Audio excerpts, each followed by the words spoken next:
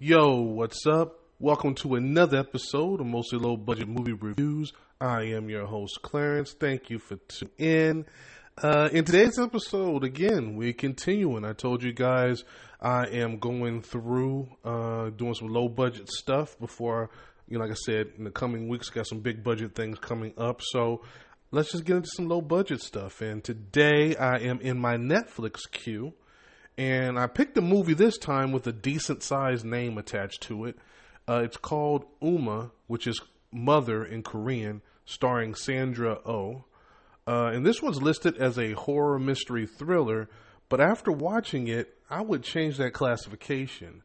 But I'll get into that later during my breakdown. So, what is this one about? Well, we start out with a child and her mother going through something traumatic, spoiler free. Won't get into that at all. Then we see the mother, Amanda, Sandra's character, and her daughter, Chris, living a nice, quiet life out in the country as beekeepers. Now, they live a pretty secluded life other than this man that comes by to help them sell their honey, especially since they have no phone or computer or any electric type items. Now, they have electricity, but due to, Amanda's condition, they can't use it. Spoiler free. You'll find out about that later. Now, one day, her uncle from Korea shows up out of nowhere with her mother's remains, and they do not have a friendly visit. He advises her she needs to lay her mother's remains to rest properly. Now, she doesn't believe in all the old school superstitions and stuff, so she just takes the remains and puts them in a closet. And then she starts to feel strange and starts seeing things around the house. And that's where I will stop. From there, we watch her relationship with her daughter change as she's dealing with the loss of her mother and what she should do with that situation. So what did the pros think? Well, they came in at a 33% with the audience at a 51% on the Rotten scale. And what did I think? Well, let me get the obvious stuff out of the way first. This is by far the best with the production values, of course. The performances were really good, super strong, especially Sandra, who was the focal point of this story, and she gives a really strong performance here.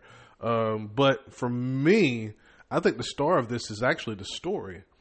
There are several elements they introduce here, but the main takeaway and what they primarily focused on was, and this is what I got from the story myself. You might get something different, but childhood trauma, how it can manifest itself in other ways and cause you to act in a manner you might think is normal, but it's not.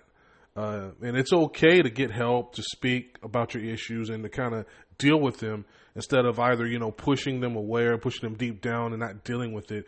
Or turning them into something else in order to cope with that traumatic experience. Now, that whole dynamic with her daughter and how she was raised in a parallel with what her mother wanted, and she realized she was kind of putting those same expectations on her daughter. All of this plays out with the undercurrent of a supernatural force plaguing her until she does something. However, this is where my negatives actually start. Now, it's listed as a horror, but that's like the tiniest element of what they give you here. This is more of a family drama and some thriller elements, and then they sprinkle a little bit of horror on top of that. And since the horror elements are just mainly just a bunch of cliched stuff, jump scares, and startle scares is what I call them, they really lost all of that and just dealt with this in a real way. If they didn't want to do the supernatural stuff, they really could have just got rid of all of it, really. They introduced some other things that were underlying issues that they never really developed all the way.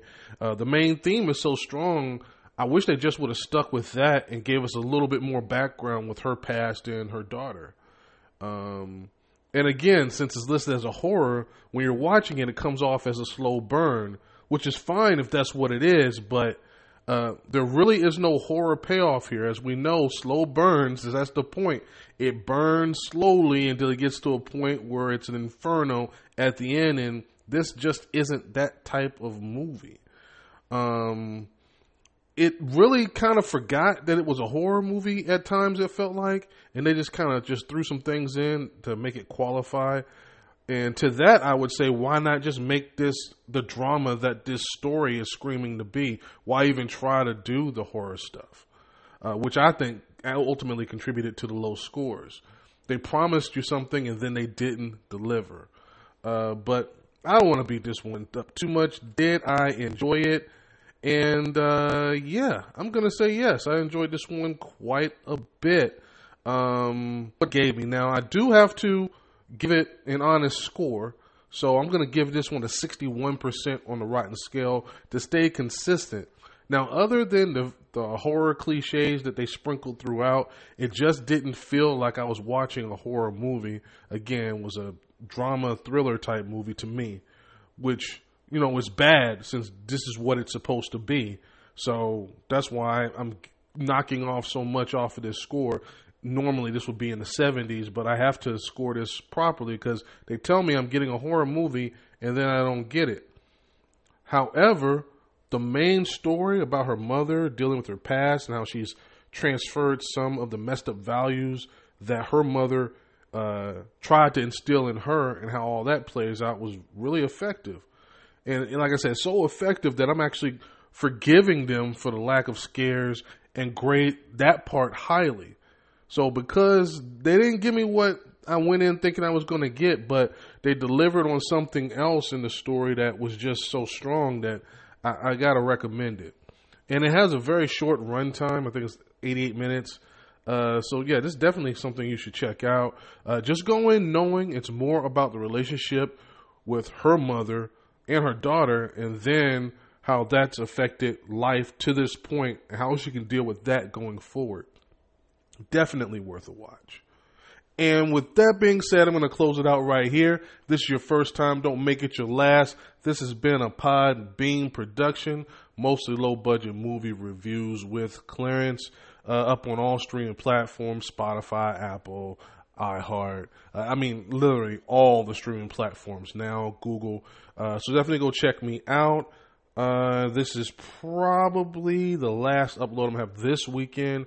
But then next week, of course, there's a big budget thing coming out that I will be reviewing because I'm very interested to see what it is. And again, if you don't know, check out the release schedule. I'm sure you will see which one that movie is. But anyway, I'm being long-winded here. Thank you again for tuning in. I appreciate the support, and I will see you guys next time.